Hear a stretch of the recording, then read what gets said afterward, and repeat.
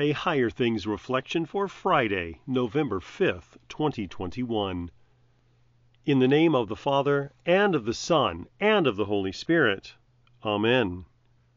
And I am sure of this, that he who began a good work in you will bring it to completion at the day of Jesus Christ. Philippians 1, verse 6. In the name of Jesus. Amen. There's often much of life that seems incomplete. There's always some academic assignment or work project waiting for its completion.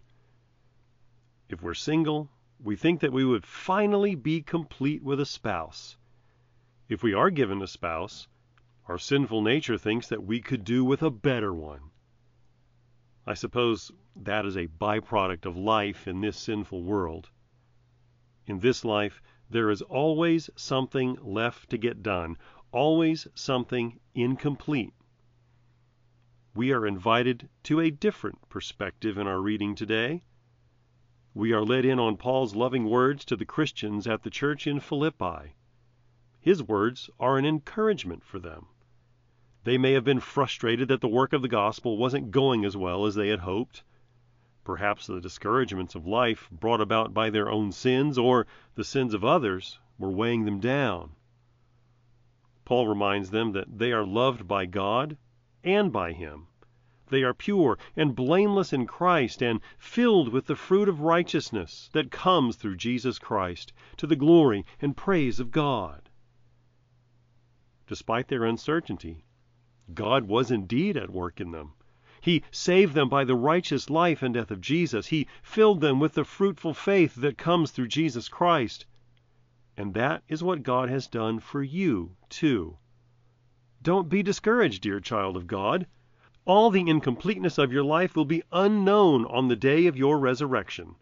On that day, Jesus will say of you, "Well done, good and faithful servant.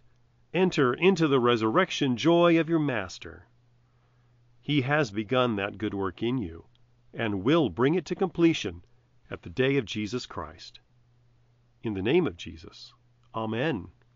O Jesus Christ, do not delay, but hasten our salvation. We often tremble on our way in fear and tribulation. O hear and grant our fervent plea. Come, mighty Judge, and set us free from death and every evil.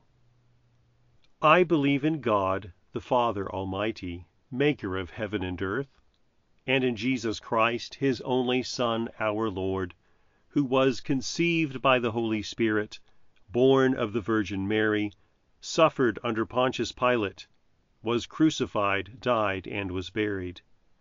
He descended into hell. The third day He rose again from the dead. He ascended into heaven and sits at the right hand of God, the Father Almighty. From thence He will come to judge the living and the dead. I believe in the Holy Spirit, the holy Christian Church, the communion of saints, the forgiveness of sins, the resurrection of the body, and the life everlasting. Amen. Our Father, who art in heaven, hallowed be thy name. Thy kingdom come, thy will be done, on earth as it is in heaven. Give us this day our daily bread, and forgive us our trespasses, as we forgive those who trespass against us. And lead us not into temptation, but deliver us from evil. For thine is the kingdom, and the power, and the glory, forever and ever. Amen.